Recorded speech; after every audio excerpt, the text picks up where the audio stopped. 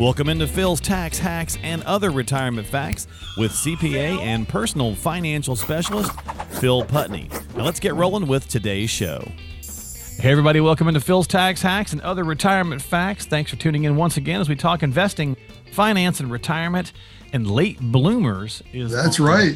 Yeah. Are you a late bloomer, Phil? No, I can't be a late bloomer. This is my industry. So That's right. I guess it depends on what we're talking about, right? Yeah, well, yes, exactly. In finances, no. Yeah, so I guess I should clarify. We're talking retirement late bloomers. Yes, retirement late bloomers. Yeah, on this episode, we're going to look at some areas where if you are behind getting ready for retirement, maybe you could gain a little bit of ground and make up some good difference. Really, sure. Honestly. There's some good tips in here. Now, the first tip, though, Phil, I'm going to give is the fact that how do you know if you're behind? Most of us just assume it, right? I think the majority of people that walk into a financial professional's office just assume they're in bad shape. I don't know why that is, but we just do. So until you really find out, you might, and oftentimes people are pleasantly surprised to find out that they're actually not in bad shape. Yeah, I mean, it's funny you mentioned that because that is very often the case of, how bad, it's like going to the doctor, right? How bad is it, doc? And it's, you start doing the planning and run through the numbers. It's like, look, you're going to be fine. In fact, even with clients that we've done the planning for, I just had a meeting with a client again the other day that, and they're brand new. So this is just the first initial meeting to review where everything's at and make sure they can get access to the accounts and, sure. And he even still, he's like, okay, so, I don't know if we're going to be able to, like, look, we're okay. We've gone through this. We're good. We're okay. You can retire next year. Everything's fine. So that's the first step. Yeah. That's the first step is having the plan and understanding, am I okay? Is it going to work like I think? But I'd rather you err on that side of being worried about it than going into saying, I'm good, and then you get there and realize, spit away. Not so good. Yeah. Well, let's go with the assumption that we are behind. Okay. So even if you're not, and you're listening to this episode, there's still some good tips in here. So play along, listen along. You might find something useful, but let's just assume, and Phil, I love to use this analogy. I feel like I'm so smart for coming up with it. Not really, but either way, I've said many times that, Memorial Day, right, is the unofficial kickoff to summer. It's not officially summer, but we all treat it that way. And I feel like 50 is the unofficial kickoff to pre-retirement.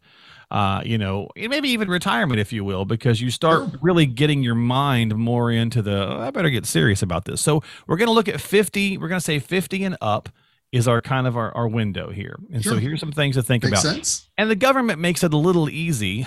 Shock. The government does something easy once in a while, but they make it a little easy with catch-up contributions. So if you are behind, tell us a little bit about the contributions because this, over 15, 17 years, let's say 50 to 67, it could be some pretty good money. Absolutely. So, I mean, that's usually your peak career years, right? I mean, you're kind of at the end of the early stages of the career. Hopefully you're in the later stages in your maximum earnings. So you can maybe put more money away. And that's part of it, I think, why they introduced this. And it's been, I'd have to look back probably 15 years ago now that they put in these excess or additional contributions, catch-up contributions, they call them. So for IRAs, Roth IRAs, once you reach age 50, it's an extra $1,000. In your typical retirement plans like 401k, Roth 401k, you can put an extra $6,500. So for the year, correct.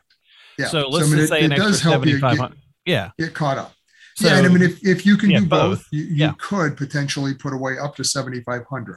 So so just again, do that over 15 years. Right. That's pretty good. I mean, it helps you, like it says, catch up. So, and there's understanding the rules behind, limitations from an income standpoint for IRAs, Roth, et cetera. But if you qualify, this is some additional that you could put in to help catch up, make up for lost time. So, and there's other, you could look at other vehicles as well, but these just the two biggies that we think about, the IRA and the 401k. They're there. There is this provision once you turn 50, you can add a little bit more cheddar in there and grow those accounts. So because without these, you're limited. It's a smaller limit that you can put in. So this helps you boost that a little bit. So and at first you might say $1,000 a year, whoopity do, right? Right. But $1,000 a year times 15 years, there's 15 grand. If you're doing the other one, 6,500, times 15 years, there you go. And if that's for one person, if you're married, if it's for both spouses, now we're talking, double that, quite a bit extra money. Yeah. Yeah. Great point. So, yeah, exactly. So that's number one. That's an easy place to gain some ground. Number two, this is one of my favorite ones, Phil, for a lot of people. Kids are coming off the payroll. And this gets really there's a lot of money in this, right? So if you're 50 to 55 and I only have the one. Okay. Yep. I'm 50 now. She's been off the payroll for a couple of years. As a matter of fact, she's even paying our cell phone bill. Hey, how you work that one out? We have to talk after the show. Exactly. But cell phone, car, all that stuff, right? You could get some money right there. Yeah. And I mean, that's why, kind of that 50 and beyond. I mean, that's typically the age around that maybe your kids have reached, either later college years or they're getting close to being quote unquote off the payroll now. Where now you start to have a little bit additional income. So not only are you in hopefully your peak earning years, you maybe now have less expense because kids are off the payroll. Right. So that might have been your first question when we were talking about, that's great. I can put an extra $7,500 a year away, but where's it coming from? Where do I get right? it? Yeah, that's awesome. Yeah. So here's part of where you get it, look at that budget of where the money is. And, if the kids aren't off, maybe start to kind of push them in that direction that, hey, you're independent now. It's time to take on some of these responsibilities. Start putting the foot in the butt there a little bit. Come on now. Yep. But we are making that turn. And again, like I said, I only have the one kid. Mm-hmm. So if you've got two or three and they're coming off the payroll, man, that's some big dollars. It can add up. Yep. Heck, the food alone, if they've been living at home. Right? Yeah, no kidding.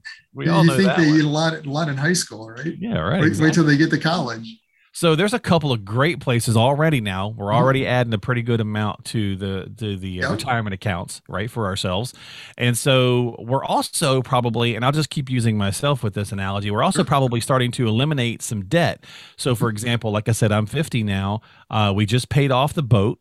So it's gone. My wife paid off her car last, I don't know, 3 or 4 months ago, something like that. Okay. Awesome. Car's paid. Now we'll probably get another one at some point because again, we've still got 15, 17 years to go before retirement.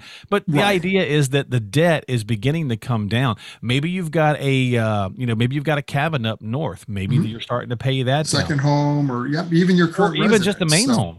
Yeah. Yeah. And that's always something to look at when you're looking at what do you need in retirement even, is what that debt load is, because oftentimes that's going to decrease over time, maybe at some point disappear if you're paying off the house or the boat, the cars, things of that nature. Yeah. I mean, if that's your scenario, even today, if that's getting paid off, it's easy when things like that happen to just let that money disappear. Because if you don't specifically designate, I was spending $600 a month on the car or whatever it was, and you just let that kind of go, it seems to find a way of just getting spent. Yeah. But if that extra $600, you're like, hey, I've got it for the car. What do I do with it? Yeah. That's right. But if you're comfortable spending it, it's been built into your spending pattern already. Don't let that go. Specifically set that aside. If it's for a car, maybe just set that aside on a car fund. So that you've got funds available next time you don't have to take on the debt. So don't let that debt payment go if you're finally getting some of these items paid off. Oh yeah, exactly. Capture that money. If you've got like a camper that's been costing you $500 a month or $700 a month or whatever, and now you've got that paid off, there's $700 going into a retirement account, right? And again, this is all, it might sound $700, whoopity doo. That's not going to get me very long in retirement, but it's again, you start to add up all these little things. Yep. It can be, like you say, real money at some point. So, and you do it for a number of years. You're talking, if you've got a good decade still, yes. Even if you're 55, right. And you're going to 67, that's still 12 years, So, I mean, that's a lot of, growth that can happen, through that time period. So these are some great tips and great ways to catch up if you are indeed behind. And since I mentioned the house, let's go ahead and talk about, I know this market's a little tougher to have this conversation in this housing market, but typically we think if we do downsize and we sell the bigger house or whatever, we might pocket a little bit of money. And that could definitely fund into those accounts. Now, you still might could even do that in this environment, Phil, depending on where you buy the second, the new place, I suppose.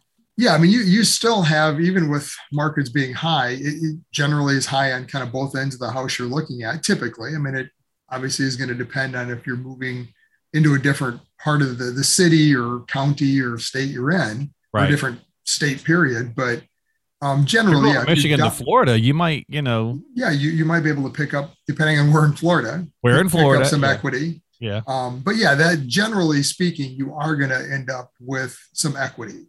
If you're downsizing, Hopefully. you're going from that larger home Yeah. that, 4 bedroom, whatever the case is, you don't Right. need it anymore. You want to Maybe to a downsize into a condo. smaller space. Yeah, condo. Sure. So, I mean, there could be some equity you pick up. And again, don't let that just disappear or think, oh, hey, there's my boat or that RV Yeah. or whatever it is. Yeah. If it works into the budget and that's what you're planning, that's Right. fine. But that could be some ways to help you catch up Oh, yeah. long term. So, And in the frame of this conversation, that's the point, right? So yes. if you truly do need to catch up, you've gone to see an advisor and you found out that you do have a shortfall when it comes to your retirement needs, right? So you're planning it out and you're saying we need X amount of dollars to live on annually in retirement. We always talk about the income being the key and so on and so forth. And we got to get there because we're a little short. These are some places to get there. And if downsizing is on your radar, maybe from a physical standpoint, maybe you don't want to downsize because of the money, but it's an added bonus, right? Because you're going to have to downsize because you can't go up and down the stairs anymore. Okay, great. So let's downsize in a way that we can also maybe make that extra 50 or 70 grand that we then put into an account that helps us catch up that shortfall. So these are just ways, folks, to, pad that bank account or pad that retirement account should you need it. Well, and on the house, there's really two sides to that equation. I mean, we talked about the one side of the equity, picking that up. Mm-hmm. Oftentimes, really, it's more maybe on the other side too, the budget, if you want to think of it that way, or the expense of maintaining that house. True. Yeah. So yeah, you might pick up some equity, or even if you don't, even if it's kind of a wash type scenario, oftentimes you can end up lessening the monthly burden, the cost of maintaining a house. So just the fact of downsizing, you're no longer maintaining such a big house, heat bills, electric, everything that goes with it. Maybe taxes, you had a bigger yard, taxes. There's a lot of components to that. It's not just the equity alone. This market, though, it does get a little tricky, especially in Michigan, because of how property taxes work. Because once you sell and then now you're purchasing in the current market, your taxable value is going to get uncapped and kind of reset on a new home. So even though you downsize in Michigan, it can be tricky. You might actually have the same or a higher property tax bill. Oh, okay. Good to know. So it's just something you need to pay attention to. Make sure you're working with a good advisor, real estate agent, and walk through that before you jump into it thinking, oh, okay, well, they told me their taxes were only $3,000 a year. And you didn't realize they bought it 30 years ago and it's had a kind of a slow increase each year. And all of a sudden it gets uncapped and now you're 7.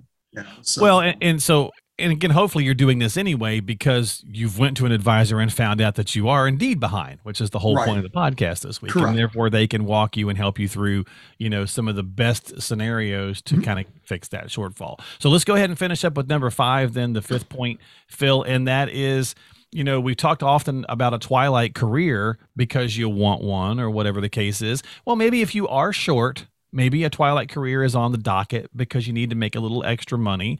But that can still be a good thing because I think most likely you're going to want to anyway because we're just going to get bored. We just can't sit around doing nothing all the time. So I think that's another good place to look at it and say, hey, well, if I'm going to work anyway because I'm bored, or I want to stay moving or active, then I can also make a little cheddar that I can, pop into the accounts too. Help make the overall plan work. And that's when we're working with clients and mapping that out, there's several levers, if you want to think of it that way, that can be moved. One of them, we've talked a lot about building that resource you have, right? The retirement accounts, things of that nature. The other side is, maybe decrease in expenses. Well, that happens more maybe on the downsize. Maybe there's things you can do there. The other way is increasing some income. And we're not talking even the rest of your life. It might just be for the next 3-4 years. Right. And I've had several clients that, things don't quite work in the beginning, but as you start to work each one of these different levers, and this one often comes into play, especially if they're in a position today that they're tired, right? They don't want to continue at that same job again. They want a way to retire. right. but they financially can't. Well, maybe retire from that career, that job you currently have. And by making some of these adjustments, maybe taking a part-time job, and might have had several clients that they love to golf. Great. Go get a job at the golf course. You get free golf on top of it. So yeah, can kind of help on both sides, or whatever it is, find something you enjoy to do and work part-time, get some additional income that'll help supplement. And again, doesn't have to be for a long period of time, but work with your advisor, figure that plan out. So, yeah, I mean, so these are 5 great ways to catch up if you are indeed a late bloomer, a retirement late bloomer. Mm-hmm. And, maybe other than the house one, they're not too complicated, really. Most of these are pretty easy. I mean, so again, you've got the catch-up contributions. Where am I going to get that extra money from? Well, hopefully the kids are coming off the payroll, so there's some money right there. They're not eating you out of house and home.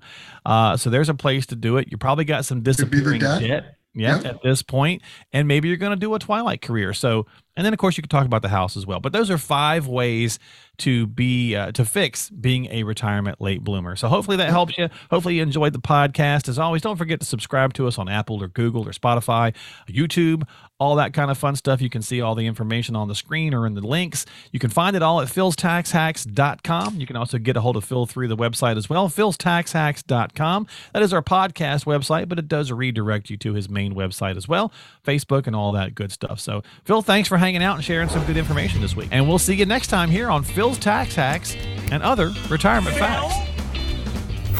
Investment advisory services offered through AFS Wealth Management. The content of this program is provided for informational purposes only and is not a solicitation or recommendation of any investment strategy. Investments and/or investment strategies involve risk, including the possible loss of principal. There is no assurance that any investment strategy will achieve its objectives.